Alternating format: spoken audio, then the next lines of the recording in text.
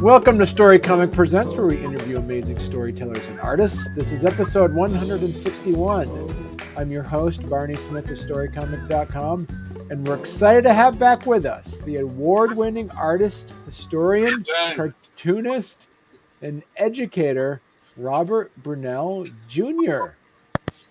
Hello. Robert, how you doing? Pretty good. Been busy lately. So this is your... Oh, sorry. I was just going to say, last weekend I was at the Vermont Sci-Fi Con and had a lot of fun. Some of our fellow Vermont Comic Creators Group folks were there and sold several books. So I had a lot of... So this is good. And as you said, since the last time you've been on, you've been producing, I think you've published at least four books since you've been on last. And we're going to talk about that. And some of them with another guest of ours that was on a few days ago, Joseph Citro. The two of you have been working on some projects together that he was able to talk about. Mm-hmm. But first, kind of give people, we'll show that links in the show notes for the previous interviews you've been on. You're on about talking about historical, political cartoons, and also the history of cartooning. And here you're going to be talking about, we want to kind of steer the conversation more into to have people get to know your work specifically as well. And you have a few projects that you've been working on. But first, do you want to kind of give people a little bit, just a back of the cereal box description of your history with cartooning? What the heck am I? Actually, this is the 25th anniversary of my launching Mr. Brunelle Explains It All. Wow. Okay. Way back in 1997. It's a political cartoon strip. It used to be in the old Vermont Times newspaper, which unfortunately is no longer here. And it was in 7 days for a while. And now it appears in Funny Times, which is a national humor anthology. And it appears on the website of Humor Times, which is their rival. And it's appeared in other places as well, some very odd places. For instance, about 10 years ago, I did a cartoon about Oprah Winfrey, and it was picked up by a French publisher, and they put it in their high school textbook about American culture, because there's a whole series of study questions. What does the cartoonist think about Oprah Winfrey? So you never know where they're going to turn up. So, I produce 2 or 3 every week. Every night I watch the news and make notes about what the heck's going on in the world, and then I go to my studio that evening and churn out another one. So you talked to us a bit about that. I know you mentioned in a previous episode about how the work of a political cartoonist it's historical, but it's fleeting at the same time. Yes. It's a very strange genre compared to other forms of cartooning. It has a very short shelf life, of course, because your cartoons are tied to current events. And so when the current events are out of the news cycle, nobody cares about your cartoon anymore, except historians, because years later they look at your cartoon and it gives them insight about what people were thinking about at that particular era. Because I myself am also a historian, I often look at old cartoons just to get a feel for what's going on back then. As you know, I collect vintage cartoon things, and among my prized possessions I have the very first Thomas Nast rendition of the Republican Elephant from the 1870s and the Democratic Donkey, for instance. Secondly, of course, we political cartoonists can actually affect real world events. At least we used to be able to. For instance, Herblock, the famous cartoonist from the 50s, was instrumental in bringing down Joseph McCarthy and later on Nixon. And unfortunately, we're also the only form of cartooning who are in danger of getting killed for what we do. Not so much here in America, but in foreign countries, we all remember what happened to Charlie Hebdo back in France, for instance, years ago. So it's a heady mix. political cartooning is also the oldest form of cartooning. Long before there were comic strips or comic books, there were political cartoons. Benjamin Franklin drew political cartoons back in the 18th century, for instance. And because you kind of lean more towards, as I say, like the political cartoons, as Mr. Burnell explains it all, and you also do a lot of other projects. Is it in your cartooning DNA that you always have? Do you catch yourself putting in some social commentary even in your evergreen work? It sneaks in there, yes. I definitely have a point of view. And my cartoon strip is not just about politicians per se. I also comment on social trends and fads. And because I'm a retired teacher, I do a lot about education and the interplay between education and politics, for instance, like what's happening in Florida right now. That's a major interest of mine as well. Right. So talk to us about, it's interesting is that you and Joseph Citro have done a lot of projects together, and on first blush, one would presume that the two of you have been working together for 30 years, but you've only recently been working together for just 10 years, actually. About 10 years. Yeah. We first met, we knew about each other for years, but we never actually met until about a decade ago, primarily through Facebook, actually. Okay. And we met in person, and we found we had a lot in common, and we hit it off quite well, and we've been working on one project after another ever since. We both lament that we wish we had met each other earlier. He had a hilarious project years ago called Vermont Lifer, for instance, which was a parody of Vermont Life magazine. He says, I wish you were around to work on that. We would have had so much fun. But so we're catching up for lost time here. Right. So he talked to us about, and I'm really curious to talk to you about your latest project with him, which is and this is a working cover that we're looking at called Vermont Horror, Infamous Tales of Terror from the Green Mountain State. And this is going to be a comic book, correct? Yes, this is going to be an actual comic book. It's going to have 5 of Joe's stories illustrated by me. And the premise is that he and I are sort of paranormal investigators. And how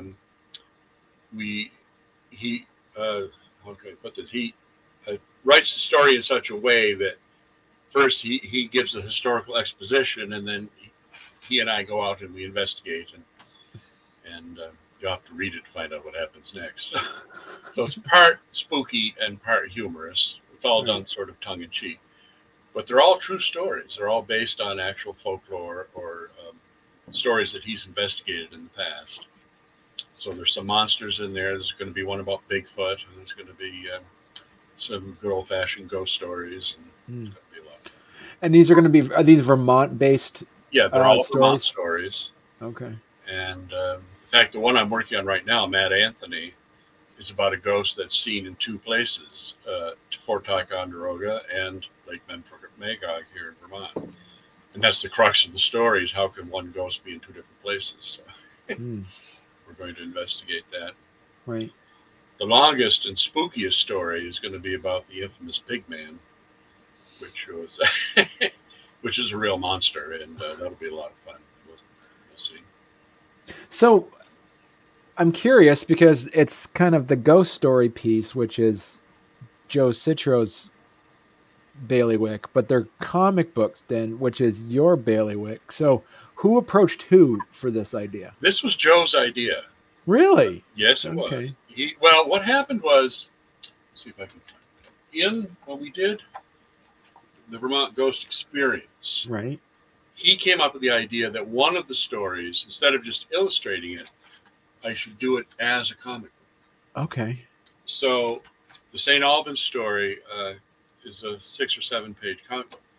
And we liked how that turned out. So I did it again in the Vermont Ghost Guide. We did one as a comic book style story. So that put the idea in his head that maybe we should just do a bunch of comic books, because he has always had an interest in comic books. We're both big fans of those great old ones, the Warren publications, Creepy, Eerie, Tales from the Crypt, and all those great ones from Right. ago. So my idea of doing these black and white, we decided to, the one we're doing now, to do them in black and white instead of color, as an homage to those old Warren comics, which were always black and white. Right. And so what's the time frame on this? Like how many? Well, I have all the roughs done. So we've roughed out the stories. As Joe probably told you, he writes the script as a screenplay.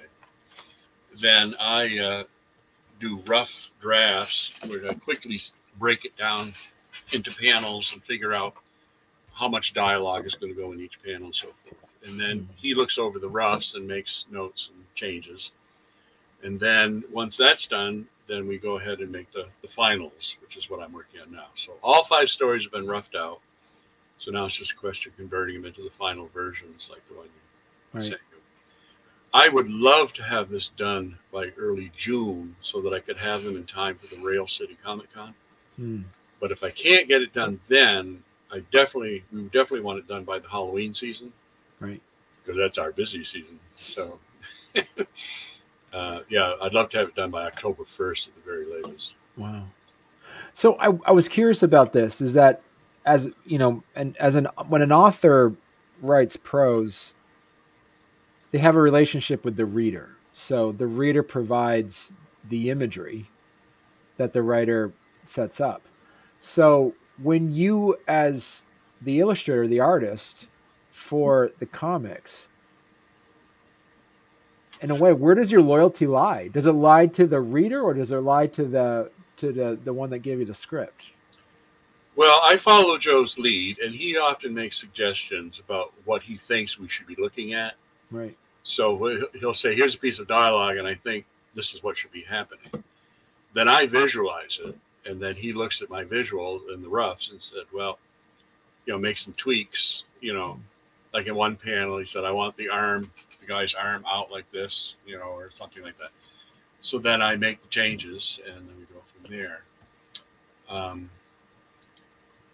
So it's just a collaboration back and forth. We're in communication every day via Messenger and so forth. Right. I'll send him what I've done, and then he'll send me notes about what things need to be changed, and we go back and forth about it. Right. One debate we had, should the font be all caps like in comic books, or should it be small letters like a book? Right.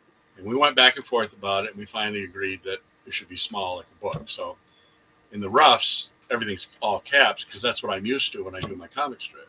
Right.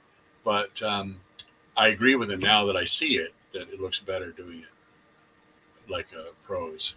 Right. So, because that ties it in with his books better. Right. Yeah. Because it's a way, it's like it's a graphic book. Like, right. And stuff like, it's like, yeah, so that's interesting. Yeah. Well, that's what I had done. That's the way I did it when I did the St. Albans story. Okay. And he liked how that looked. So, so that's the way we're going to do it. And that also gives us the option if certain words are capitalized to emphasize them. If this character's screaming or something, right. It gives us more leeway. Right. If everything's always caps. And when it comes to the horror aspect of it, how important is it to, especially when you're talking about monsters, is there a tell but don't see kind of situation where? Yes and no. In the Pigman story, there's going to be a lot of hinting, but then there will be the jump scare. Like you have in the horror movies where we do finally see the monster. But we lead up to it, so we build the tension. Right. Right. Yeah.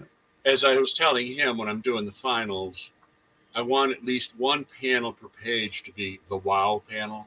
Right.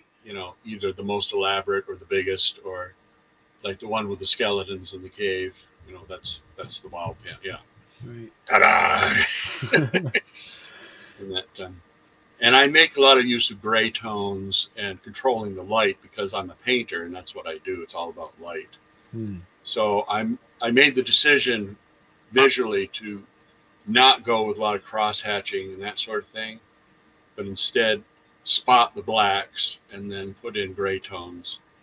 And I'm even occasionally going to use a photograph like Fort Ty, because I think if I drew that, it would be so murky, it wouldn't reproduce well because it's so detailed. But keeping it as a photo makes it more real because everyone's familiar. That's really Fort Ticonderoga, So that'll ground people in the reality of the thing.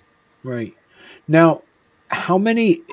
Is this going to be a limited issue series, or is this going to be? This is good. We're going to self-publish it, so it's going to be print on demand, so we can make as many as people want. Okay. And like I'm doing with my other cartoon books, I'll always have a bunch of them on hand to sell at Comic-Cons and so forth. Well, I mean, like as an issue wise, is it going to be 5 issues, or is it going to be 6? Well, we don't know. We'll see. There's going to be 5 stories in this one, and we're going to see how that goes and how it looks. And what the price point is. We don't want to make it so big and bulky that it's too expensive and people don't want it. Right.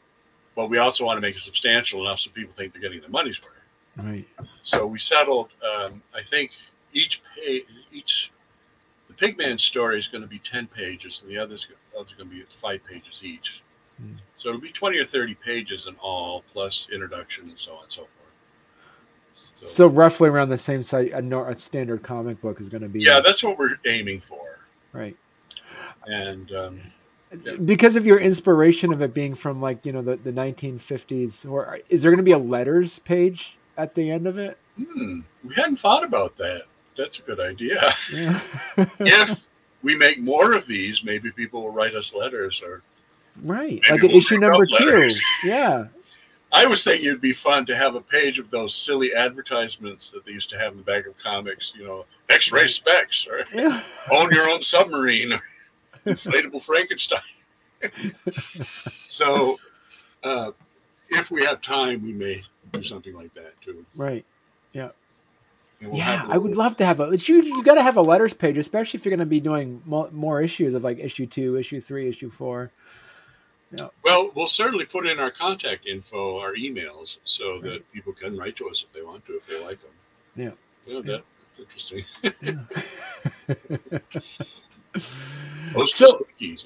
Right.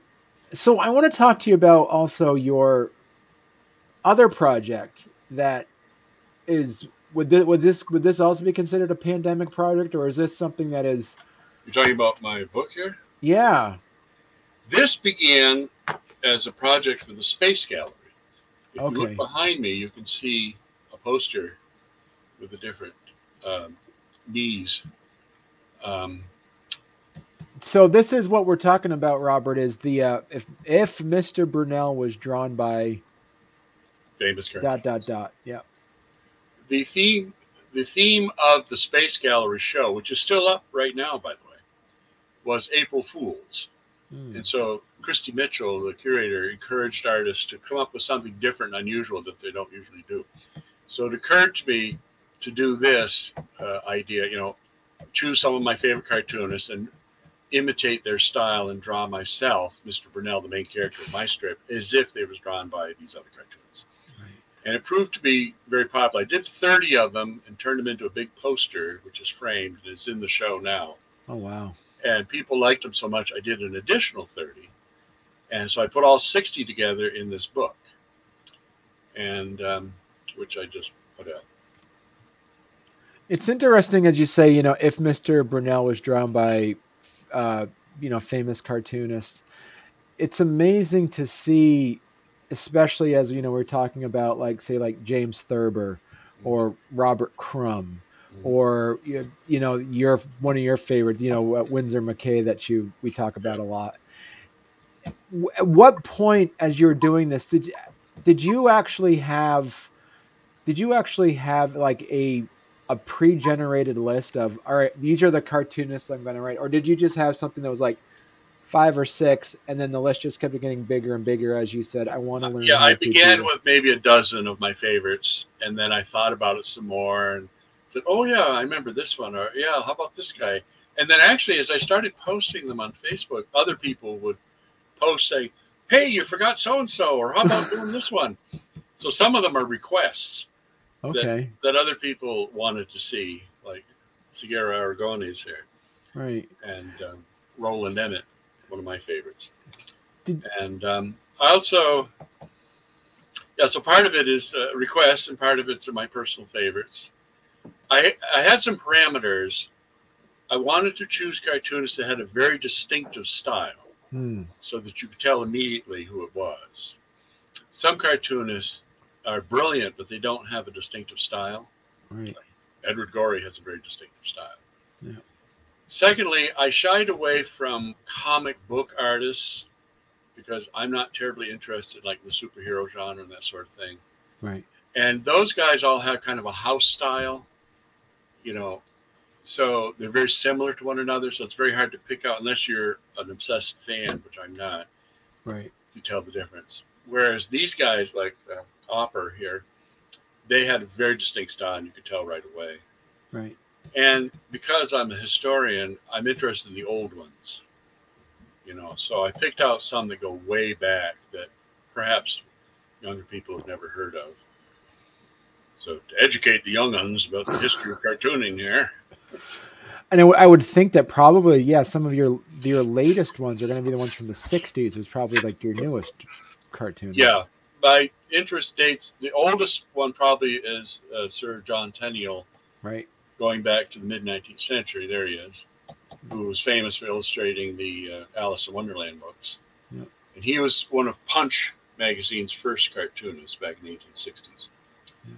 So, yeah, right up until the so-called modern cartoonists. See, going back a ways, when I was a kid, reading comic strips in the 60s, it was the tail end of the first generation of great cartoonists who had launched their strips at the turn of the century up through the 30s.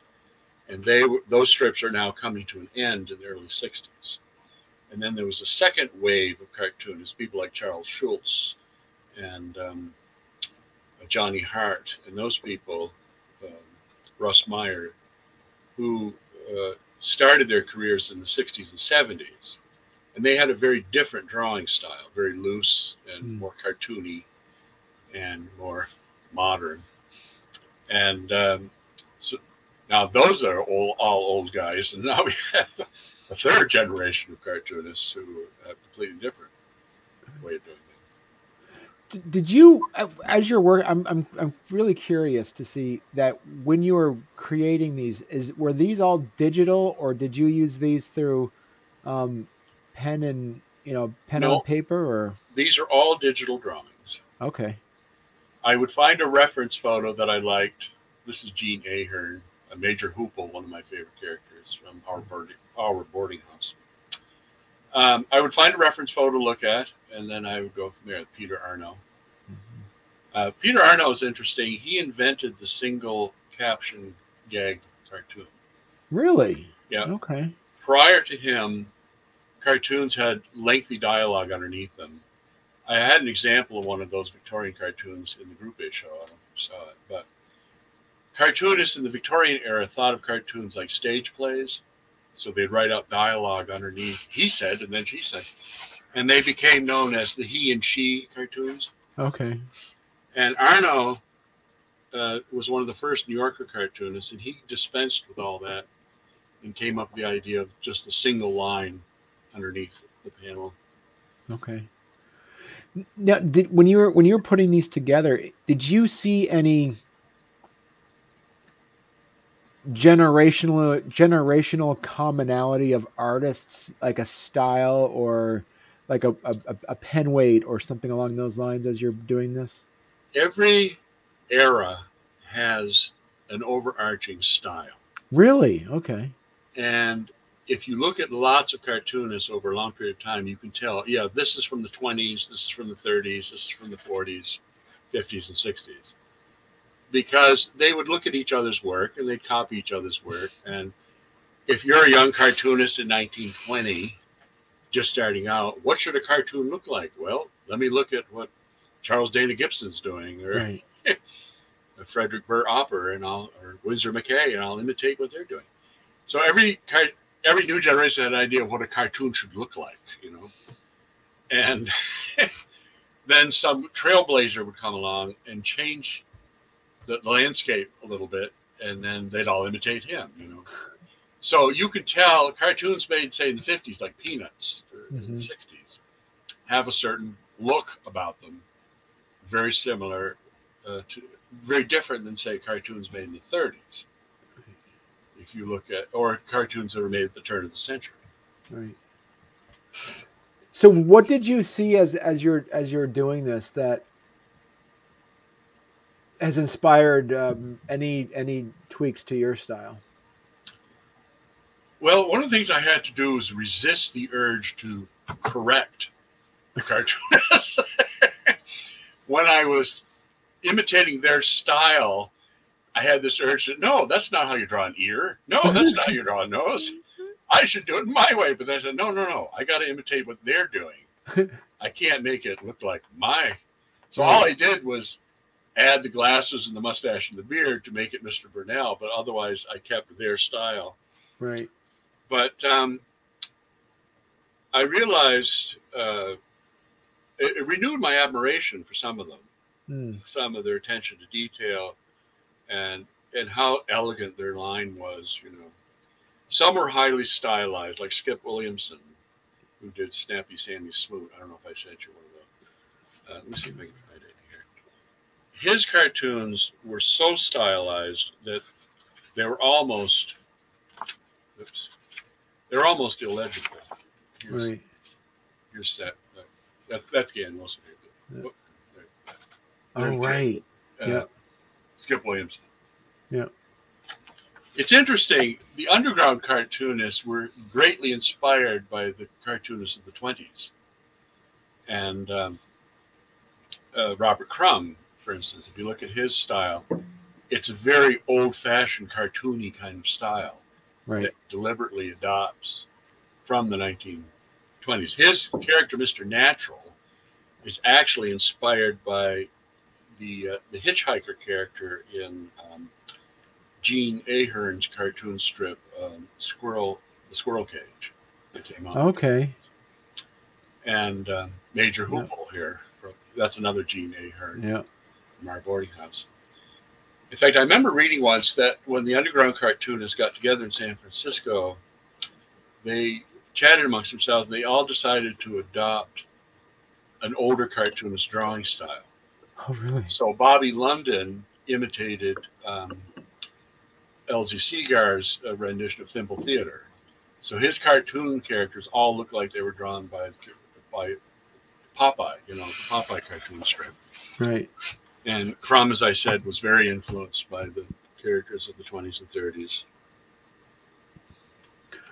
So have you, and I guess, it's what I love about your work and what I love about your art is that you, and just your style itself, is that you are a perpetual learner. Like you're always learning. So let me ask you, is with the fact that, you embrace this through a digital format, have you been able to pick up any new techniques through the digital art that you learned?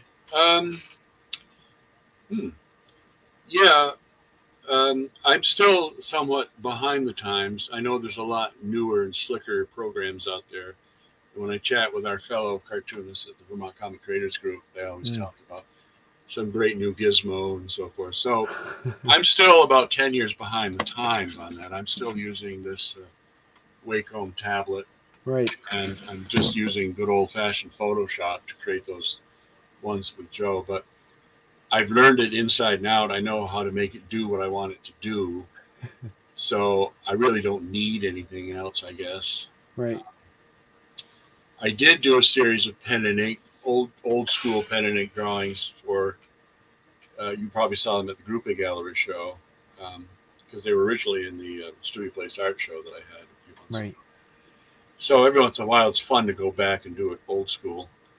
But I think I've mentioned this in a previous interview, because I'm a political cartoonist and I have to work quickly, doing things digitally is a great time saver. Right. Yeah. And so when you worked on these cartoonists, what were some of the ones you thought were going to be easy to reproduce that you're actually surprised about how complex the work was? James Thurber, for instance. Really? Okay. It's the simple ones that are the hardest to imitate, because their style is so simple. Every line means something. Okay. And you don't want to overdo it. You don't want to put in too many lines. You don't want to fix their style, in other words. Thurber drew the way he did because he was blind. He lost an eye in a childhood accident, and his other eye was pretty poor. So he could barely see what he was doing. So Shigeru Aragone is another one. Very simple style. Right. Which means that you're working without a net, because anything can go wrong. The slightest misstep. Whereas the more complicated ones, like Gory, you can get away with a lot because he has this very dense line with lots and lots of cross-hatching and so on and so forth. Yeah, I got to say that your Gory picture is amazing. I love how that turned out. Well, this is based on one of his earliest books. This is his character, Mr. Earbass, who appeared in one of his first books from the 50s called The Unstrung Harp. And he later changed his style somewhat. His early characters had these elongated faces, but as he went on in the 60s and 70s, the characters developed more rounded faces. Right. So if you look at a Gory made in the 50s and one made in the 70s, you'll see a huge difference. Right.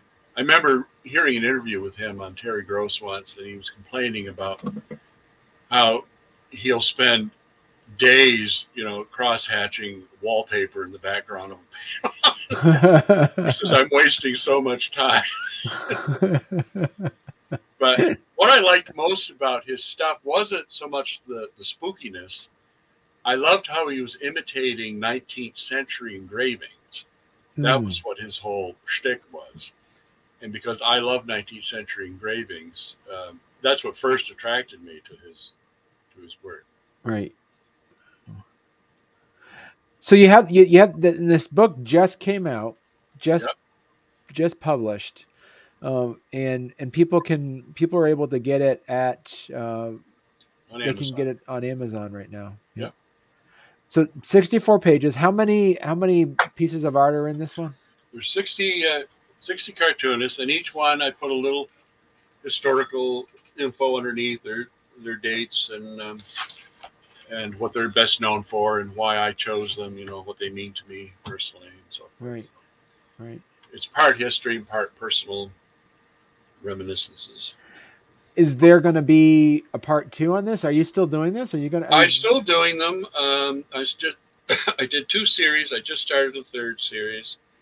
But I have this other project with Joe to work on now. Plus, I should point out, I have to churn out a bunch of paintings because I have a show coming up at the Emile Gruppe Gallery in June called The Old Neighborhood. Wow. Paintings based on vintage photographs. And this is the flood of 1927 in Rutland. Just finished this. But I got to do about a half dozen more between now and June, so that's going to take up my time. So I probably won't get around to doing another one of the cartoon books until this winter, maybe. Is it there's no moss growing on this Rolling Stone. You're always doing something. Well, Joe remarks about that too. I am what you call a slow motion hyperactive. I have the physical metabolism of a 3-toed sloth, but mentally I'm going every minute. Right. So I'm like a glacier. I move slowly, but I never stop moving. Part of it is because I have a touch of obsessive compulsive disorder, and I can't go to bed at night and sleep if I haven't done something creative that day. Right. And as I get older and you feel the heavy hand of death on your shoulder, time's running out, so let's not waste time. So I have thousands of projects up here, Right. And as time goes on, I have to scramble. I want to get them all done before it's too late. Right. Right. So what? So let me ask you this then, from that perspective of your idea piece. At what point do you say, if you have ideas, how important it is for you to be the creator for it or the one that actually does it? Say, hypothetically speaking, you have one of your ideas in your head. What's preventing you to connect with another artist to say, I have a project. This is a back burner project, but I want it to be on the front burner, but I can't put it on my front burner. Can I hire you to do project X? What's preventing you from doing that? Money. The key word here is hire. Yeah. No, all my projects are highly personal, and right. Okay. I love to collaborate, but I wouldn't farm out an idea to anybody. No. Okay. Right. And yeah, no, I couldn't see that. Well, I'm just because I know, and we were talking earlier. You also worked on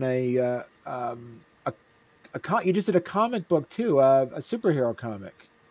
Yes, that was a project. That was a group project initiated by Greg Giordano and Mike Wagner. It's the Common Domain. Yeah, Common Domain. Public domain. Public domain. Yeah. That's what I'm thinking. The idea was to choose some character that's in public domain and create a new story around them. And that's been a lot of fun. And I guess they've recruited artists from all over the world to work on this. Right. And I'm hoping it's nearing completion. It's been on the burner now for about a year or more. So I'm hoping it comes out soon. But you actually printed that out too, right? And you actually were yes. I sent it to Greg, and what my take on it, I chose an old character from the 40s, Moon Girl. Right. And my take on it was, now she's an old lady in a nursing home reminiscing about being a superhero back in the 40s.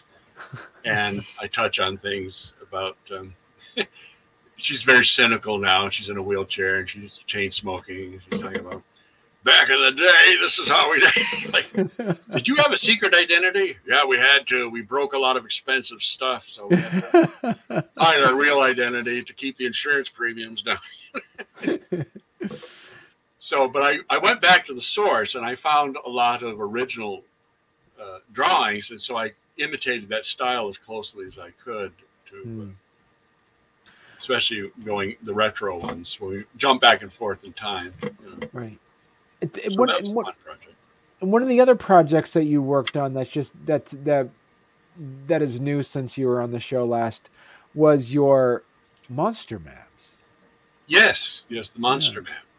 That was there it is. That was we did the monster map and then the haunted house map, and we did the monster map first, and it was such a hit that Joe, again, these are both Joe's ideas. Joe came up with the idea, let's do haunted houses, and we had a hoot doing them. We had to choose a monster for each county and a haunted house for each county, and we were choosing the houses. I told Joe, pick houses that are interesting to draw, because he knows I like Victorian houses. Right. So we chose the most elaborate ones.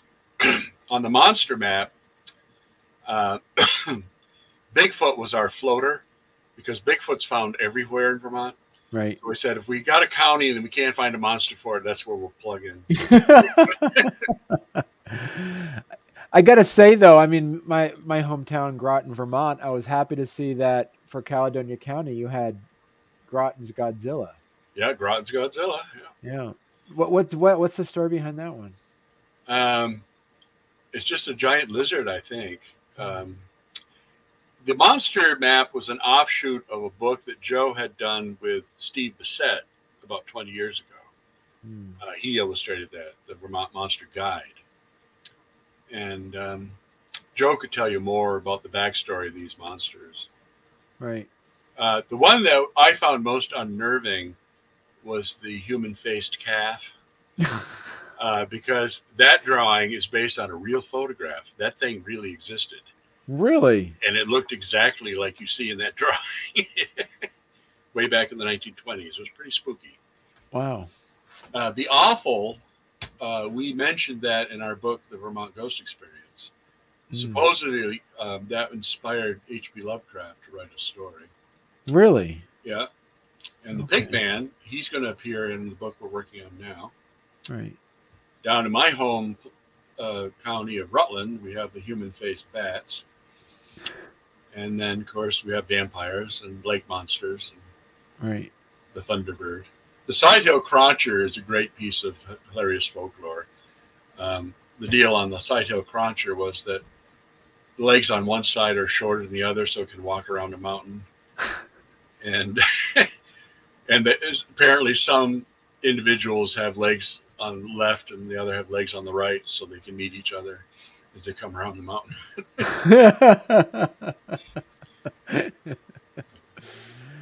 And so, yeah, and this was one of your projects that you also presented at the latest convention you went to. Yes, they were a big seller. People loved them. Right. Sold quite a few of them. So people would look at them and say, "Yeah," and they would always look for their county. Oh, what's going on in my county? So on the haunted house map, the most famous haunted place in Vermont is Emily's Bridge, of course. Right. And so many people came up to me last weekend at the con and said, "Yeah, I went to Emily's Bridge." Scared the heck out of me. Yeah, that's right in Stowe. Yeah. Yeah. And Joe gets tired of talking about Emily's Bridge because it's like the most famous haunted place in Vermont. So anytime he does a lecture, someone in the audience will inevitably ask him about Emily's Bridge. So I'm curious too, and we had a previous guest on who is also back in the convention scene as well. So how, being in our, I like to say this from a serial optimist, we're in pre-post pandemic right now. Right now. So what did you see as going back to conventions? What are some of the things that you've seen that's kind of changed in how things are set up in conventions now? Well, masks, of course. Some people had them, some people didn't. Mm-hmm. People social distance. There wasn't any handshaking or anything like that going on. Right. Other than that, it was pretty much the way it used to be, I think. I think people have been housebound for so long that they were looking for an excuse to get out and do something. Right. So, the attendance was pretty good. So they remind me of the Comic Cons that we did back before the pandemic, really. I didn't see. Well, what were some of the positive changes that you think will come out of this for convention-wise? The pandemic, I mean? Yeah. I don't know positives. As I said, except there's a pent-up need to go and do things. Right. So I think as restrictions lift further, I think people are going to want to go out and do these things. Right. As I said, I'm going to be doing Rail City Comic Con in St. Albans in June, I think it is. And that's the only ones I'm going to do this year, I think. Right. But I know other people in our group travel all over the place. Heather Farrington, who's next to me at the last one, said she's going to Boston to do a huge one. Oh, wow. So they're coming back, and I guess the great big ones are going strong. Right. And as what would be some of your advice for folks to say, hey, you know what, Robert, I got a comic book. I started doing my comics during the pandemic. I got some good stuff. How do I go to a convention? How do I table at a convention? What are some of your advice that you would give people as a seasoned start with a small one. Yeah. Something local, so you don't have a huge cost outlay. You need a lot of product to fill your table, obviously. You want to get your costs back, so you want to calculate how much the table costs and how much you think you're going to make, and is it worth it? I would argue that even if you break even, it's worth it. If for no other reasons, you make contacts, you network, you meet fellow artists, you meet buyers and collectors, and people remember you. Right. If you do the same one every year, I had a lot of repeat customers come back and say, I remember you last year. I wanted to get this book last time, but I didn't have the money, so I'm going to get it now. So if you do the same ones over and over again, you build up an audience, a following. Right. But as I said, you got to have a lot of product. Right. If you got nothing to sell, then it's not worth it. And you're a big proponent of Lulu. Is that where you would tell people if people have books? Would you tell them? That's the one I use because I find it user friendly. Joe recommended that I try a different one that he has in mind. So if people, if people wanted to actually get, find your books and stuff like that, those that might be listening that aren't local, what's the best place for folks to check out your work? Everything I've made is on Amazon. Okay. Or they can go to Lulu. Okay. And just look up my name and they'll find everything they need there. If they want to look at my cartoon strip, go to Humor Times. And there's a link on my website. And I upload cartoons every week there, and they got about 300 of my cartoons at least. Wow. Okay. If you want to spend an afternoon reading my cartoon strip, there you go. You got hundreds of them to look at. Right. Yeah, very excited. Yeah, very excited to see your upcoming comic with Joe Cicho. That's going to be exciting stuff. And people can also go to mrbrunel.com, and there you have links to your background. I have links to everything there. Yeah. The various books that I have out at the moment, and there's the Ghost Guide and the maps, and then you can also see my paintings there. Right. And my cartoon strip and the whole shebang. Yeah. Sculptures. You're, like you said, you're doing all kinds of stuff. Yeah. Yeah, I have my finger in every pie, as I say. And people can check out your other articles and some of the reviews and some of the things about your and you're also part of the the Northern Vermont Artists Association. We're going to be having our 92nd annual June show coming up this summer. Wow. So stay tuned for that. And as I said, I'll be having my show at the Group A Gallery at the end of June. And what else have I got going on this summer? Rail City Comic Con coming up. And great. Yeah. So thanks a lot, Robert, for coming back on. And as I say, I'll send you the PNG file I have of the logo of that called Friend of the Show. I'll send that your way. Okay. Yes. And as soon as you polish this up and put it on YouTube, I'll post it on Facebook so everybody can hear it. It's always fun, and I'll be happy to come back anytime. All right. Well, thanks a lot, Robert. And once again, looking forward to checking out all your new stuff that's coming out soon. So you have to come back on. So I talked to Joe that we should get both of you on together to talk about your... We were thinking about when the book is finished, you should have us both on and we can chat about it. Yeah, absolutely. That'd be fun. Perfect. All right. Well, thanks a lot, Robert. Yep. Bye-bye.